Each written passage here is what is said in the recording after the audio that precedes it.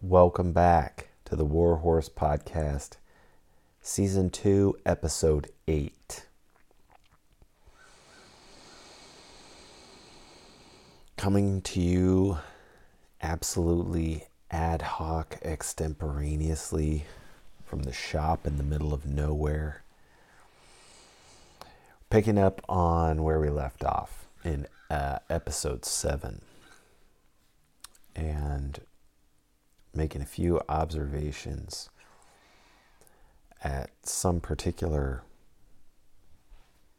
sort of generalized level of analysis to kind of reconfigure for myself and for those interested what exactly we're talking about when we talk about the psychotechnology of Christ.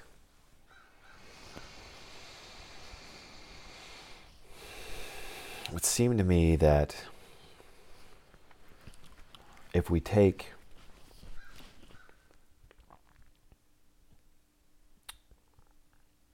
two poles and we have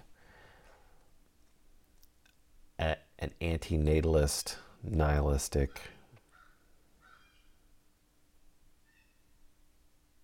completely pessimistic,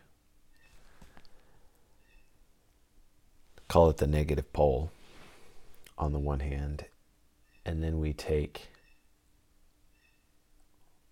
100% pie in the sky, universal salvation,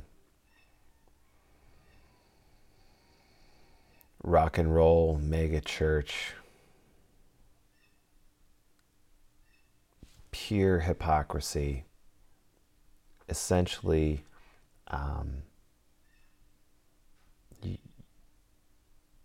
and we'll just call it total optimism. I think essentially, in this case, even though certainly in mechanistic and engineering terms, binaries are wonderful and we can get a lot of use out of them, and even in mentation, they can be essential. However, to extend the case out that, as we've said in Season 1, compartmentalization as some type of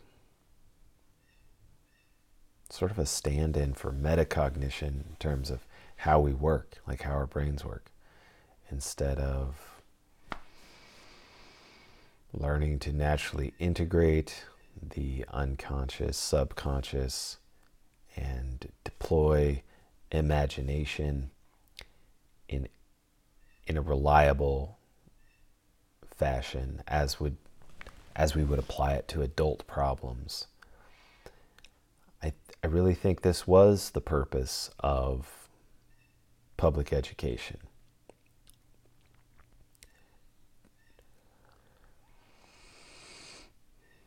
To say that the Prussians went so far as to absolutely crush what kind of amounts to, and it doesn't even kind of, I mean, if you take William Blake, who says something like, imagination is reality, then it wouldn't really be hyperbole to say that to crush that faculty would be to crush the human spirit itself, or even to work towards human extinction. I'm not sure that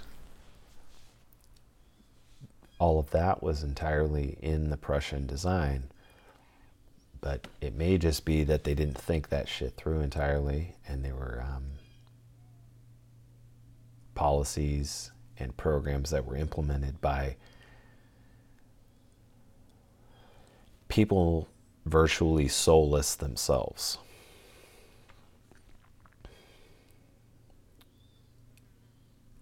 And this little bit on binaries is to say that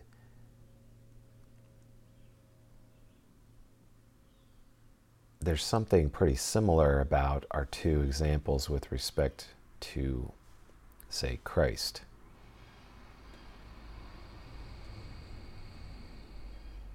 If you got to pick one, sure, go with the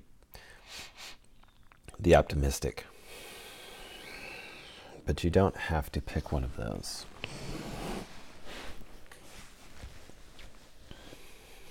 The effort necessary to develop an individualized system of value, such as we've detailed in the entirety of this project, is pretty substantial. It's a pretty serious amount of effort. It's going to require what the ancients had this way of making taboo somehow taboo as we think of it, but somehow less stigmatized in terms of connotations with error or sin or dirtiness or ineptitude, what have you. It was simply another ritual. It was like a negative ritual. I do not eat the fish, or I do not eat the beef on this particular day. I never eat the pig. I never eat it. And we today hem and haw and wonder about, well, was it trichnosis? And how did they know that? That's incredible. Kind of missing the point there that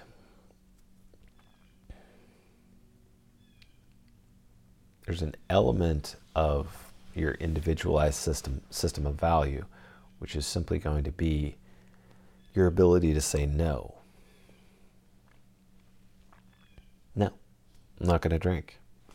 No, I don't put stuff up my nose. No, I don't go to 4th of July parties.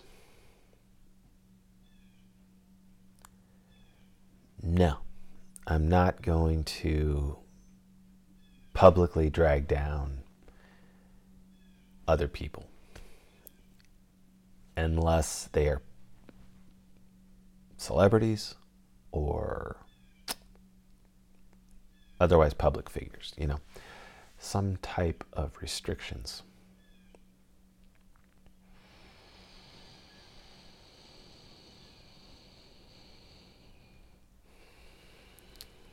That simple observation that you can build this habit, and it's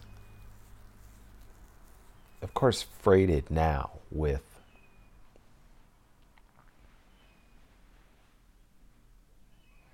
all manner of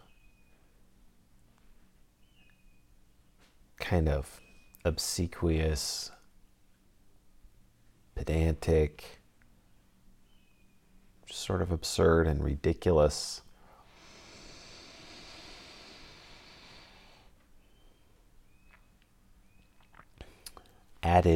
these added modules around that to, I guess, shore people up so that they can have boundaries.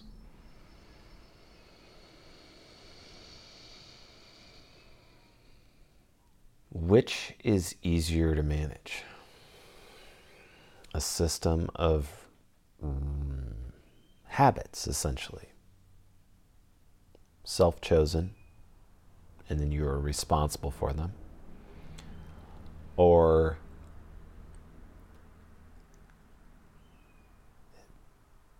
the 6x4 spreadsheet matrix which is only 60% accurate and can be interpreted properly by less than 2% of the public.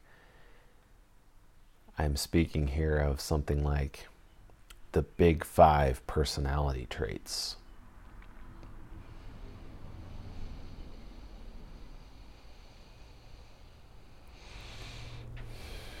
This principle of elegance or simplicity, parsimony,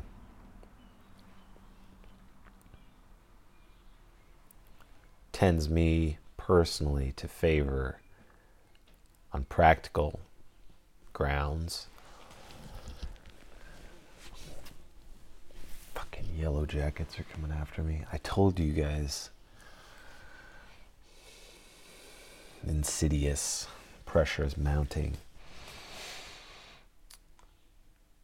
It would seem to me that you can sort of derive from this a pretty safe conclusion that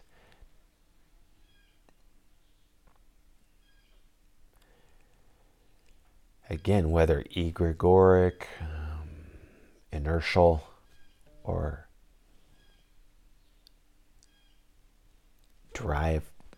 driven by diabolical agency and the cabal,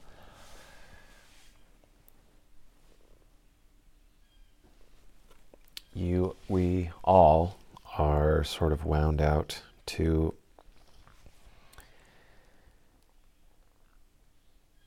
this place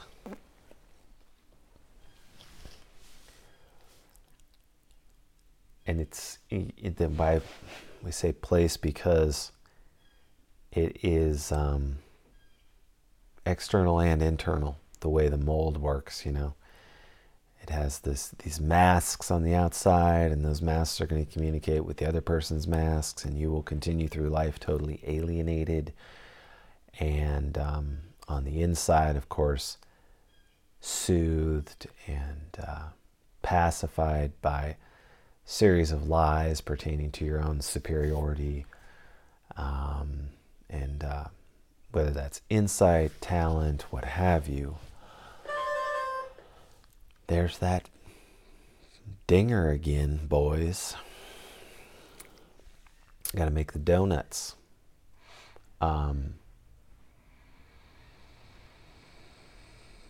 That mirrored quality of the mold is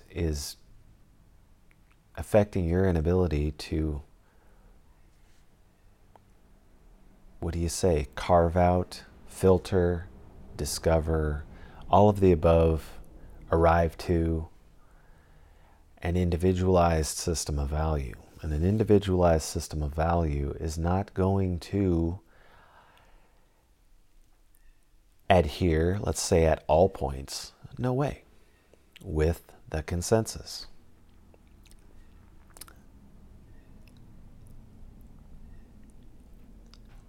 And so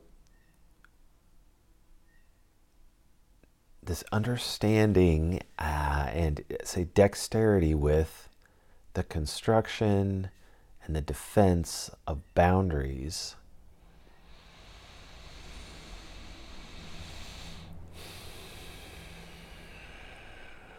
as in, and this is one of these things that is mirrored out certainly into what we call the external world. It's an example of what we're calling ultra nature. It's, a principle that can be applied at many, if not every, level of abstraction. There's nothing to say, of course, that at certain of these levels of abstraction,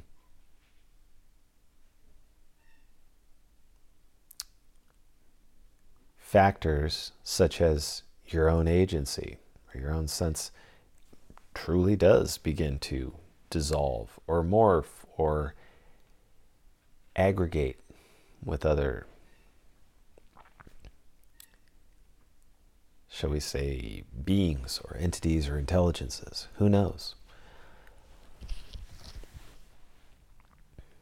that itself is a pretty interesting question, because I think it would get into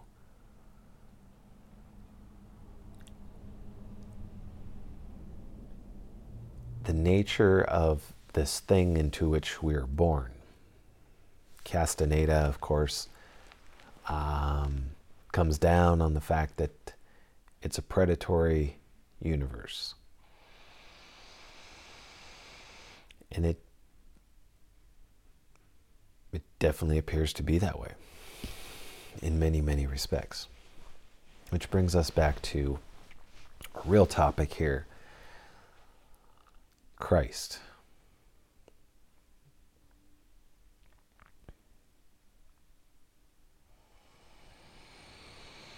Miles Hollingworth, in his, I would say, almost perfect book titled Ludwig Wittgenstein,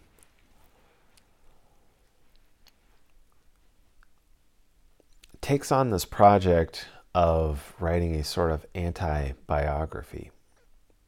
And it's an anti-biography in part because of its subject. And by that we mean it's almost as if the biography itself is presenting the thought of Wittgenstein as he may have himself about himself, if you follow. It's more than that. And it's not a breeze to read, but it's a pleasure to read, and it's absolutely, it's one of the best nonfiction books that I've ever read, that's for sure. It's a tour de force. I can't really imagine a time when I won't want to read that book again to pull more from it.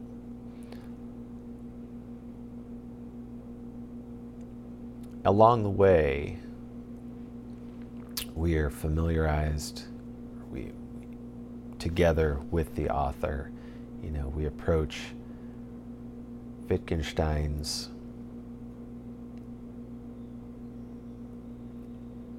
thoughts, his writings, as well as we can on Christ and the New Testament.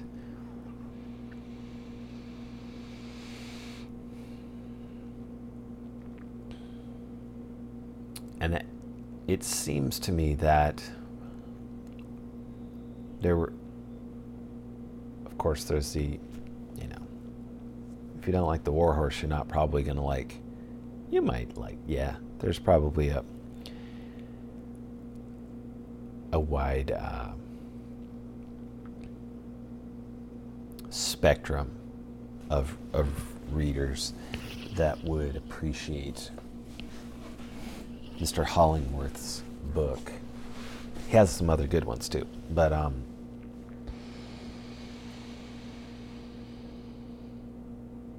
there are places where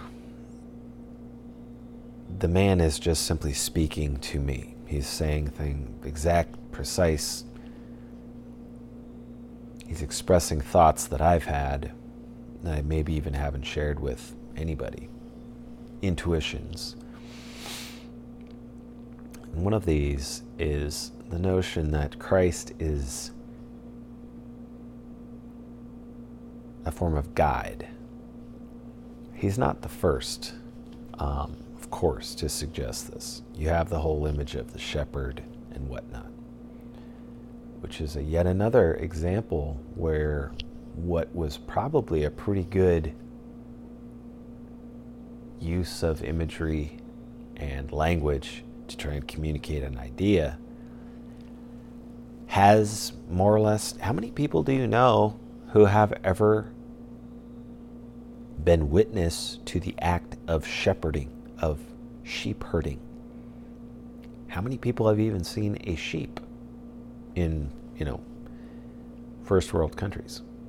So how much good does it say, or do to, share the shepherd sort of analogy. I don't know.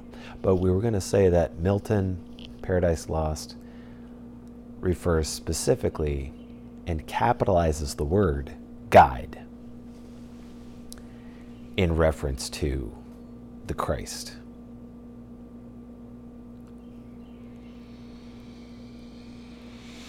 If you go back for avid absorbers and subscribers who made it to sets 3 and 4 in recent podcasts where we did this etymological exercise, and you see, without really even piecing together complex linguistic units, that is to say, make linguistic equations or sentences, right? Without ever even approaching something like writing a sentence or saying a sentence, just simply examining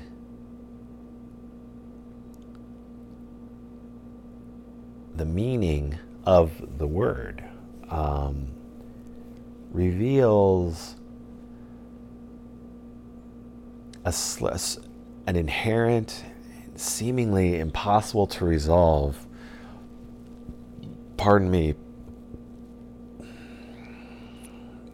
it feels like a slipperiness to me. And my supposition for a long time has been that we kind of we managed to, I guess, override the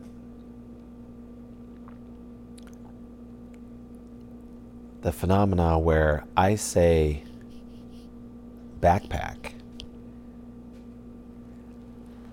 and you have one image and I have another, and we both, if you're with your buddy and you're always dealing with this object backpack, it's never going to be an issue, right? You're going to know. And that's probably a terrible example, but we don't obviously know, if I say backpack, that we're thinking of the same backpack. Color, features, size, era, application. So without adding more of these little units onto that, and even then, if you are not familiar with those, even if you are, it does not mean that we still image in our minds the same thing. And so it's been my, I guess intuition, just a sense of things, that the glue that really makes a lot of this possible, say outside of something like a podcast, where you're probably driving or mowing the lawn, laying on the floor, and I too am more or less entirely engaged with you, the screen, the microphone, and this abstract space that I'm pulling from, bilocated into, that you bilocate yourself into as well through the medium of the audio. This is managed, I think,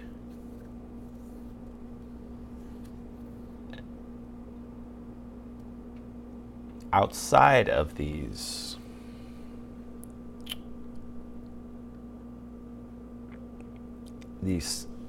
direct, sort of almost meditative forms of communication, mostly with body language, mostly with tone, gestures, and those gestures, those tones, all of these indications of meaning other than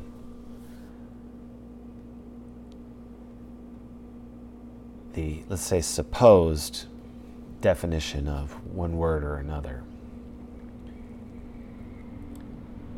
Do not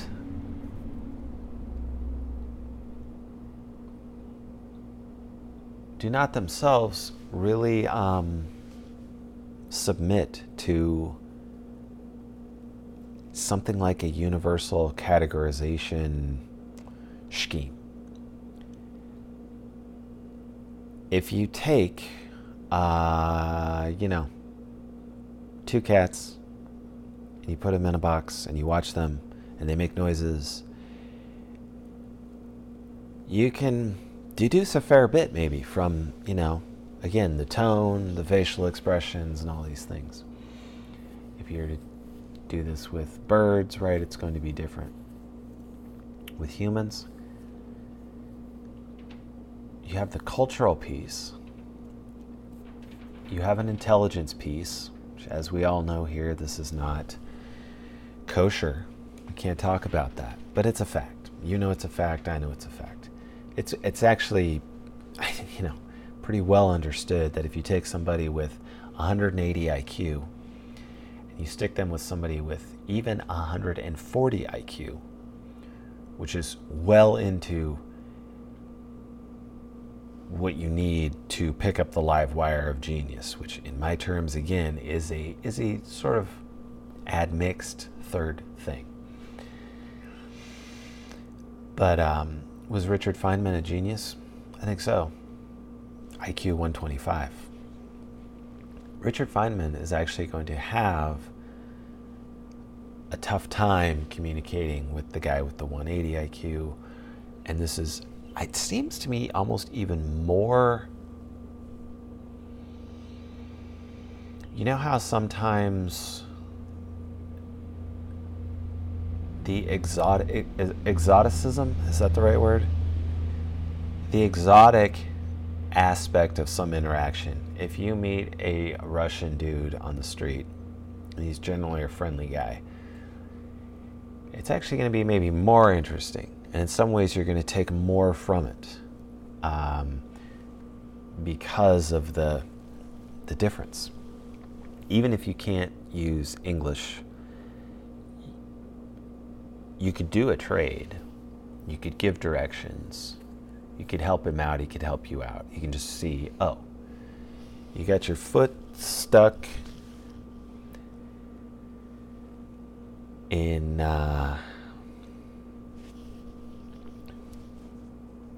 what's that thing that you lock the bike up to? Like your hitching post, for your bike. You got your foot locked in that. Yeah, I can help you, and I can communicate in this way to you. But if you notice with maybe the difference between something closer like 115 to 130, it can be very pronounced because of this. There's not that boundary, this obvious, instantly respected boundary. Respect may be the wrong word, but in effect, that's where you kind of arrive to.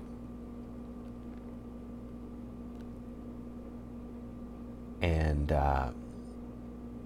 the studies, for whatever they are worth, seem to suggest that anything one order of magnitude or more is going to be almost unmanageable in terms of relating. If you go back to this idea of these two poles, where you have the horseshoe theory riding high and strong here.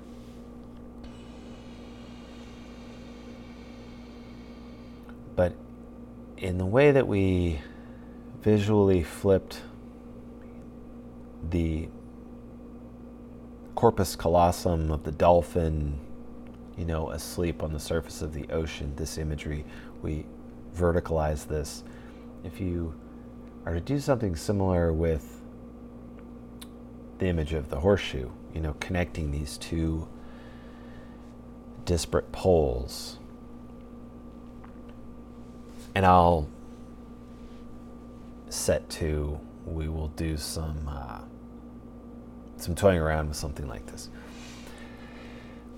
I wonder if we might find some more interesting, useful ways, imagery, which will then allow us to begin to make war on this apparent contradiction.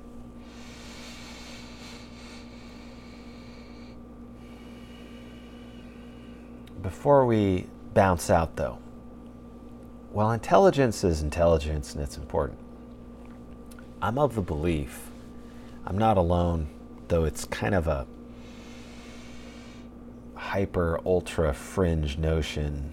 I've seen it a couple of times in my life, here and there, to say that there are spiritual castes. I'm interested in this episode to get down to, pardon me, some fleshing out of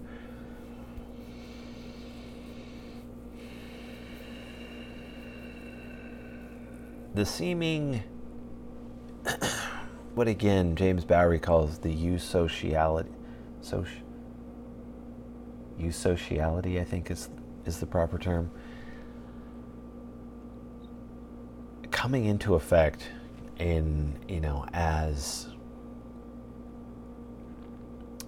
we call it egregoric, and I think this is the intuition here is right.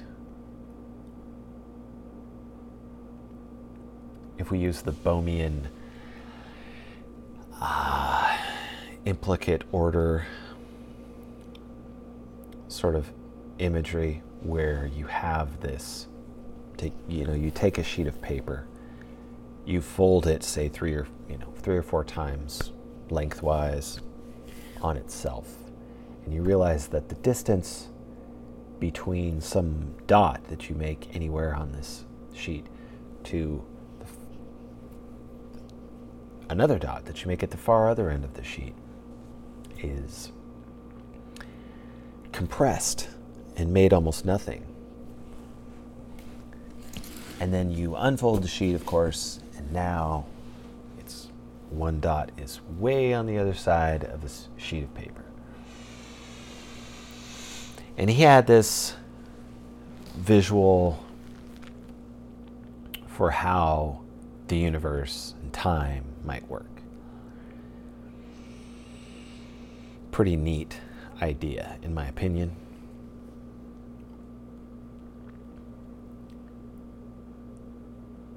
And it goes a long way to at least begin to think about something like spiritual castes, but also something like entities, non-human intelligence. So we'll take a break and in set 2 pick up. So here's an idea. What if the Gnostic, we understand, right, that Gnosticism is considered a heresy, at least in Orthodox terms. What most of the Orthodox don't know, of course, is that several of the first of the kind of original church fathers themselves seemed to agree with a fair bit of, shall we say, like Gnostic doctrine. What they also don't seem to understand, and I didn't particularly really understand this when I got into it either, was that there was something like a massive, great, plurality of opinions, sects, modes of being in worship, hundreds, if not thousands, in one fairly small location, all calling themselves Christianity, all having some claim to the title. The story goes that, again, forgive me if I'm not a biblical scholar. I'm not a historian even, but my basic general understanding is that it took several hundred years to kind of organize some consensus about these things and to arrive at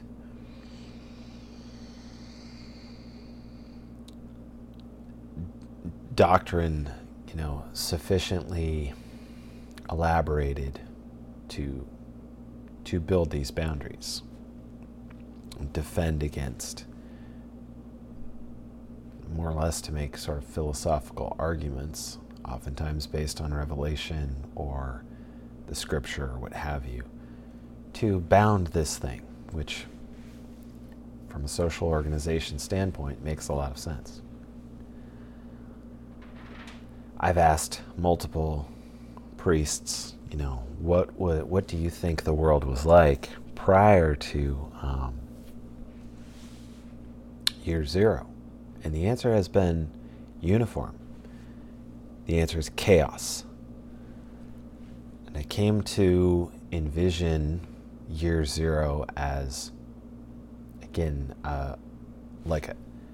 in my mind's eye, right? My imagination, like a meteor, an asteroid impacting the Earth, but impacting the timeline of humanity itself and the cosmos. And so there's this massive divot and like an inverse mushroom cloud sort of rises in this circular form, and the ripples go out and taper forward in time and back in time.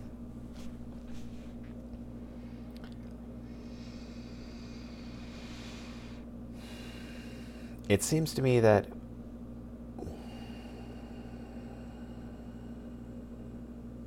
common, what William Blake calls, Nobodaddy Christianity, is Gnostic.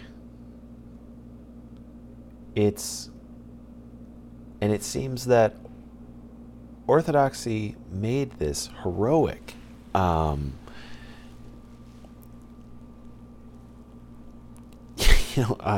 to say historical is putting it lightly. I mean, there's no words for it, this human achievement. I'm talking about the explication and the philosophical thinking and arguments that went in from guys like Maximus the Confessor and many others, Gregory, to put some words to what it is. And insofar as they were able to, through the apophatic reasoning and what have you, argumentation, transcendental argumentation, conceive of existence as itself contingent entirely and constituted of God, that we are in the dream of God, seems to not only be correct, seems to have not only outdone all of the wizardry of science by 2,000 years or pretty close to it.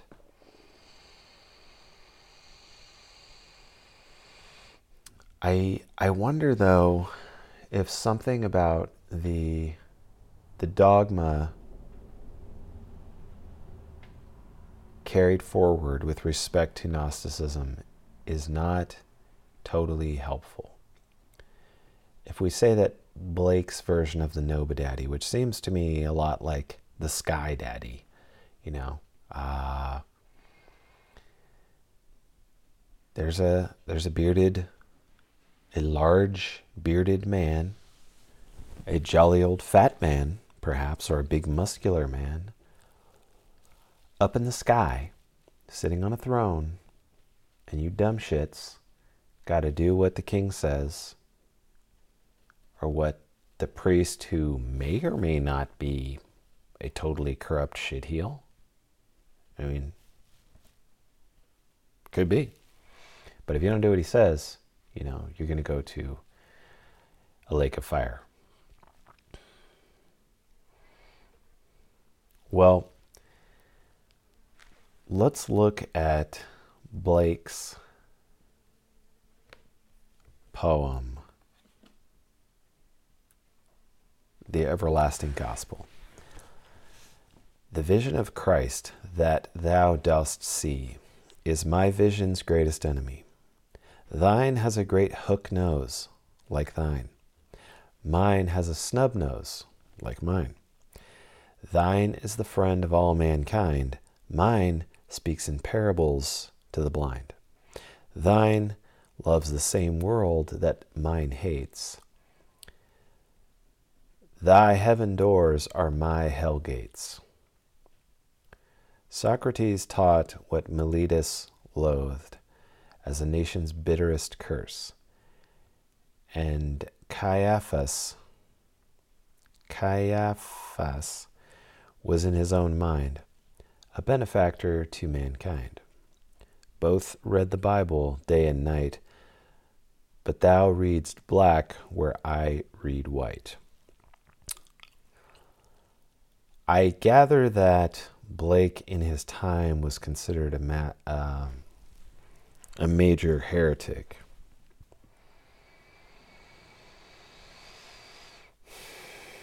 He's reinterpreting Milton, who is reinterpreting who knows what, orthodoxy at the least, but probably other recursions.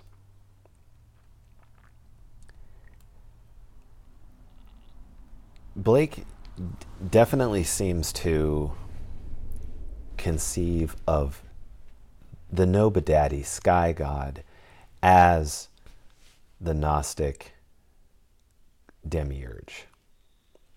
So I don't demiurge.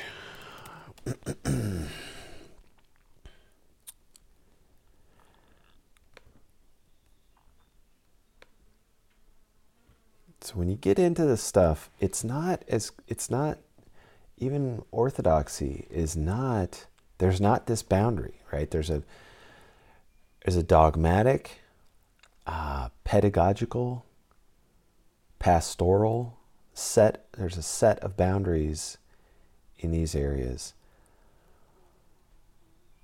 And there does appear to be this fight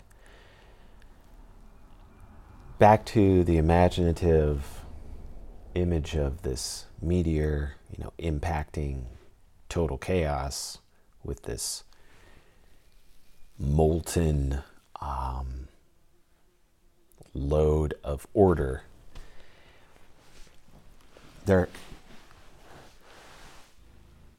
We could understand, right, that it may be natural that given human nature, given finite resources, etc., there would be these small wars constantly fighting over the power of the symbol of Christ of the cross.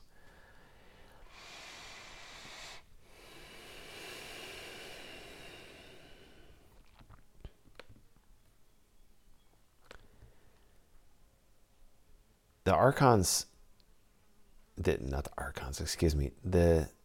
Gnostics themselves were not a uniform group. That, my understanding, is a catch-all phrase for folks who were doing more expansive interpretations on all of those other books that were eventually excised from the official Bible. So when you ask questions like, is Yahweh the demiurge? Well, we have the conclusion, that the church fathers have come to. So in my reverse apologetics for my apologetics now, I go back to this notion that the saints themselves, Father Seraphim Rose is not a saint, but he is, of course, widely beloved, and probably a majority of Orthodox folks would be in favor of his being made a saint. My interactions with priests have led me to believe that that number would probably be at least halved among the clergy. But he himself says, and he picks up, I gather that he picks up a lot of his thinking based on reading the prior saints. And that's the way of the Orthodox monk and priest. But he has it, and many of the saints do, that the church itself will eventually be corrupted, and that, again, back to this image of the tapering, the twin declining lines of chaos out of this peak moment of order. I guess we could say that at the precise moment that Christ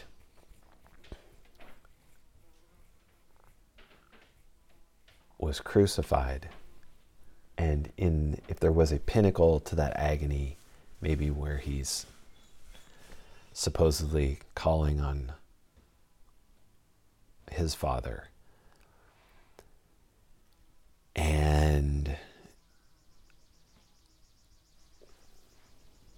that same moment, we're to understand that the cosmos is being remade, that humanity itself, human nature.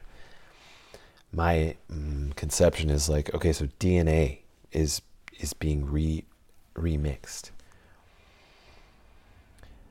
Now I tend to think that whatever this trifold type of who is it that has it? It's like screen, interpreter, computer. I forget now if it's Gerard or somebody else, but what in recent episodes I'm trying to describe as what Hoffman calls the interface between subject and object, what is necessarily tied up with the spectrum of consciousness, unconscious, all the way up to whatever, super enlightenment, deified humanity. And here's where this Bohmian image comes into play for me, where if we are to conceive of this in some practical way,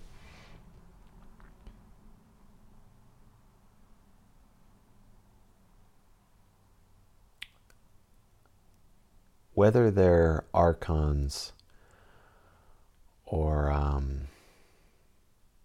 I'm driving to be towards more specificity here, but we'll lay them out, right? DMT, mantid, lowercase g gods, demigods,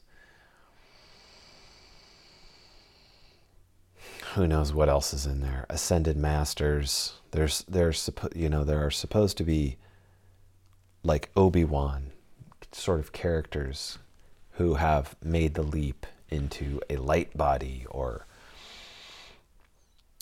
the spirit entire in this realm. This is the realm that LSD manufacturer and mad scientist, psychonaut Nicholas Sand. This would, as I recall, be the second level where you're going to run into characters. Kalendi Lee describes, he maps this territory, I think, with more detail. At least he, in his lectures, gives more detail and has kind of a more sophisticated way of viewing or describing this, that the subatomic, to travel, and he takes these massive doses of psilocybin, 50 grams.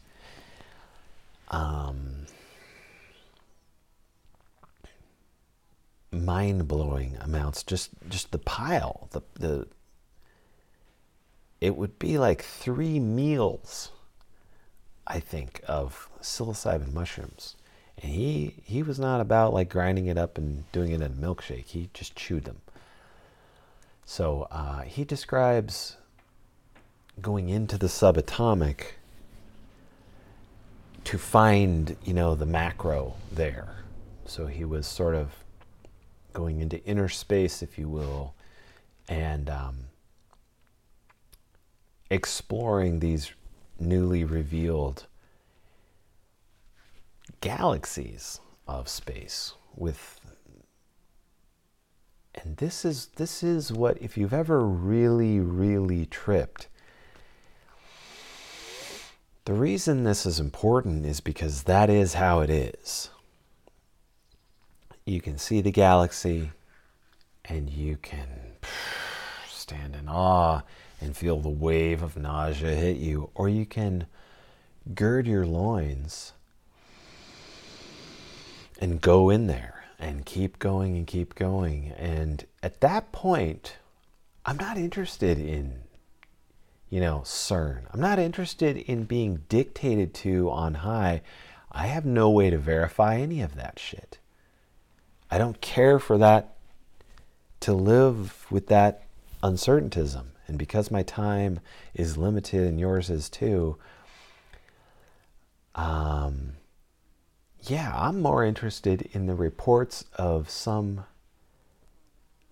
largely unknown African martial artist, freedom-loving psychonaut from war-torn Detroit, than I am in the, filtered opinions of some milquetoast, Cambridge, Oxford, Harvard, whoever, PhD. There are a few that are great, like Bernardo Castro is great. He worked at CERN.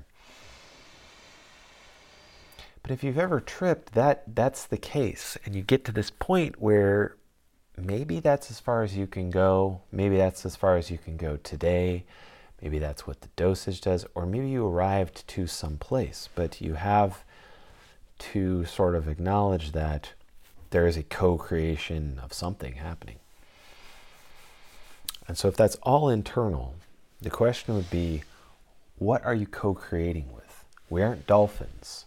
The corpus callosum does not function this way, though you can have genuine, not poor me bullshit victimhood dissociative disorder, where you're just sort of making things up and getting a free ride or what have you. No. Tests will show that these are distinct personalities. One likes the ham sandwich. One is an adherent to Islam and sees this as haram. And so at that level, where you've gone into the subatomic, you've breached as that, the Mandelbrot. You can watch these online for hours, stone cold sober. And you go in, and you go in, and you go in, and you go in, and you go in. And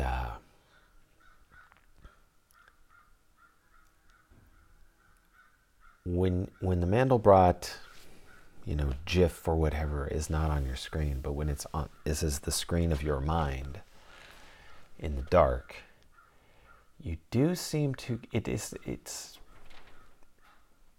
you arrive to a place where the subject and object, and I'm not talking about ego here, I'm talking about operations. What is in effect? If you're still hung up on losing your ego, I don't think you really get past. I don't think you can take, more. 5 grams may very well be the limit for you. It may be way too much for you. I don't know. Some people in that field, they're seeking bliss. They're seeking enlightenment, whatever that is. And so perhaps whatever this co-creative feature, vastly unexplored, is this what Blake is talking about?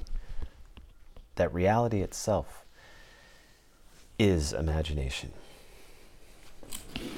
That the human being without imagination, I think he would say, is living in hell, is living in a world ruled by the demiurge. Well, you get there, and it is as if this interface line, the boundary between things, the terminology is tough it's tough to know exactly what is happening.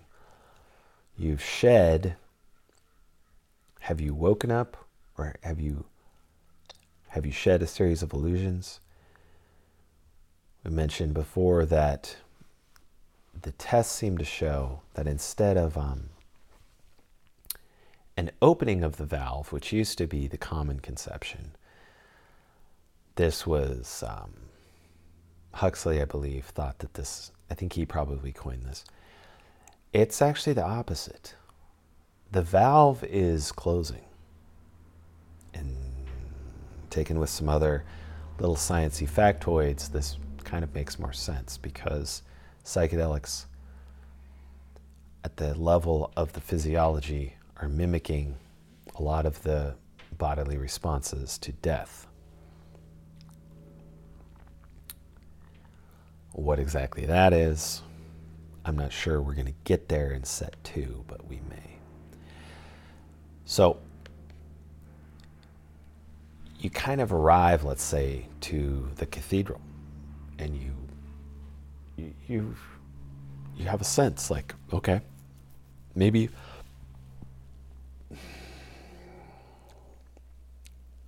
it's the drugs. It's probably all of the above. There's some indication, though, that you've reached kind of the outer limit. And so you take a moment to look around, and as you return, or begin to return, or understand that you must return, and you will, that is where that implicate order concept would, for me, start to come into play. Reminder that this is, if we get into the math, it's much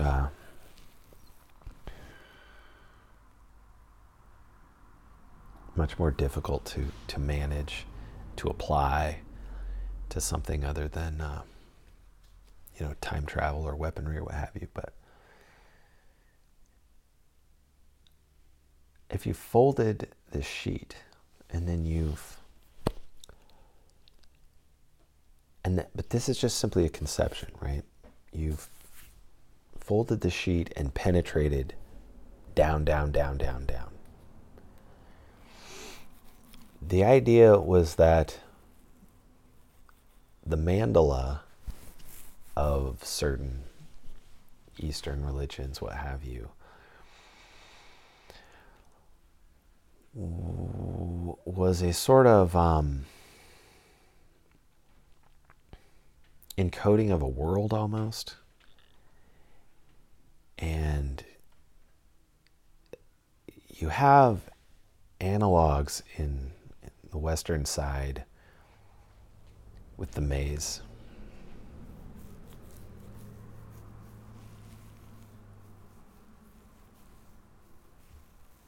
The labyrinth. But there was a type of mapping that was done so you could stare at this mandala for long enough and then enter it. And in entering it, meet its inhabitants. So we're at somewhere in this vast space that Nicholas Sand describes as level 2. The outer edges going farther, you begin to get into the cloud, whatever that is to him.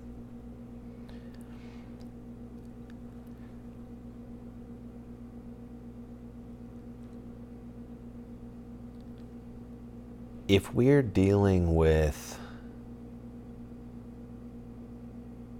at the push-pull world, at the push-pull level, where you go out, you fucking put the check in the mail, and then you go back and make a sandwich. Sun comes up, big ball of fire, sun goes down. It's cool, I go to sleep. This block time consensus place.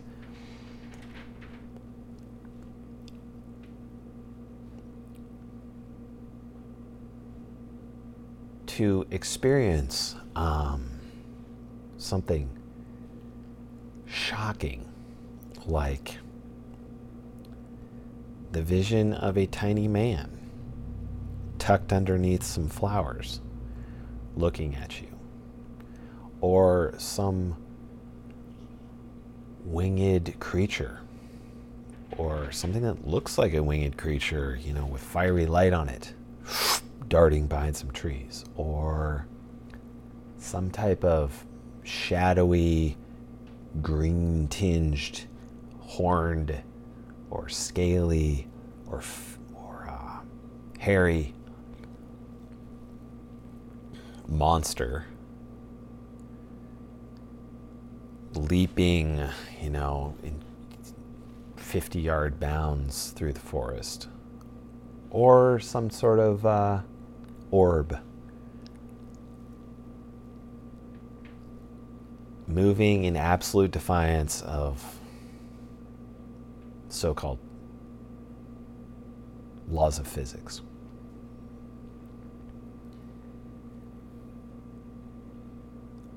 To get around to understanding or describing, and personally, my attempt here is just to work out for myself and hopefully drag some of you guys along far enough that you can chime in or help me out,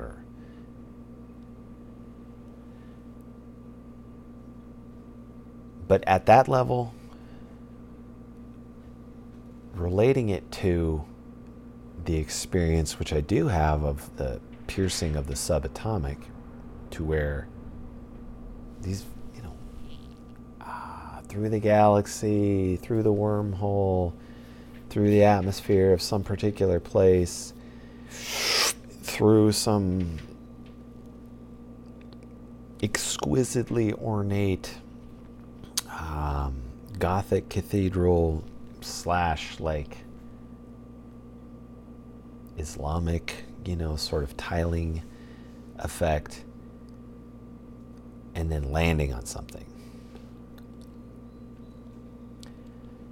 either way, and I believe this is where Bohm was going with this, whether you wanted to skip way out into space as he conceived of it, outer space, or time, I'm not sure quite exactly, I think it was a standard dimensional perception of time, or into something like the subatomic. This folding of the piece of paper and then passing through, I'm not so sure that there is. I'm really not that interested. I really don't care whether there's a technology that, gravity, propulsion, ionized mercury, nucleizer, who gives a shit? Then what? You're right back to Gödel's problem. And orthodoxy, I believe, here is correct again. So you're going to drag human nature 240,000 light years away to do what? To hope that a so-called new world is going to rewrite human nature? Now, in defense, perhaps the journey itself is transformative. Okay, I can buy that. I have to buy that because I'm a believer in free will. We seem to be at a place, though, in the whole abstract intellectual field where all of the lines are devolving. Meanwhile, corruption is kind of at an all-time high, right? I think. And meanwhile, anhedonia, checking out, apathy, abulia, these are all at all-time highs for sure. No question. Social, let's say familial degradation, all-time high.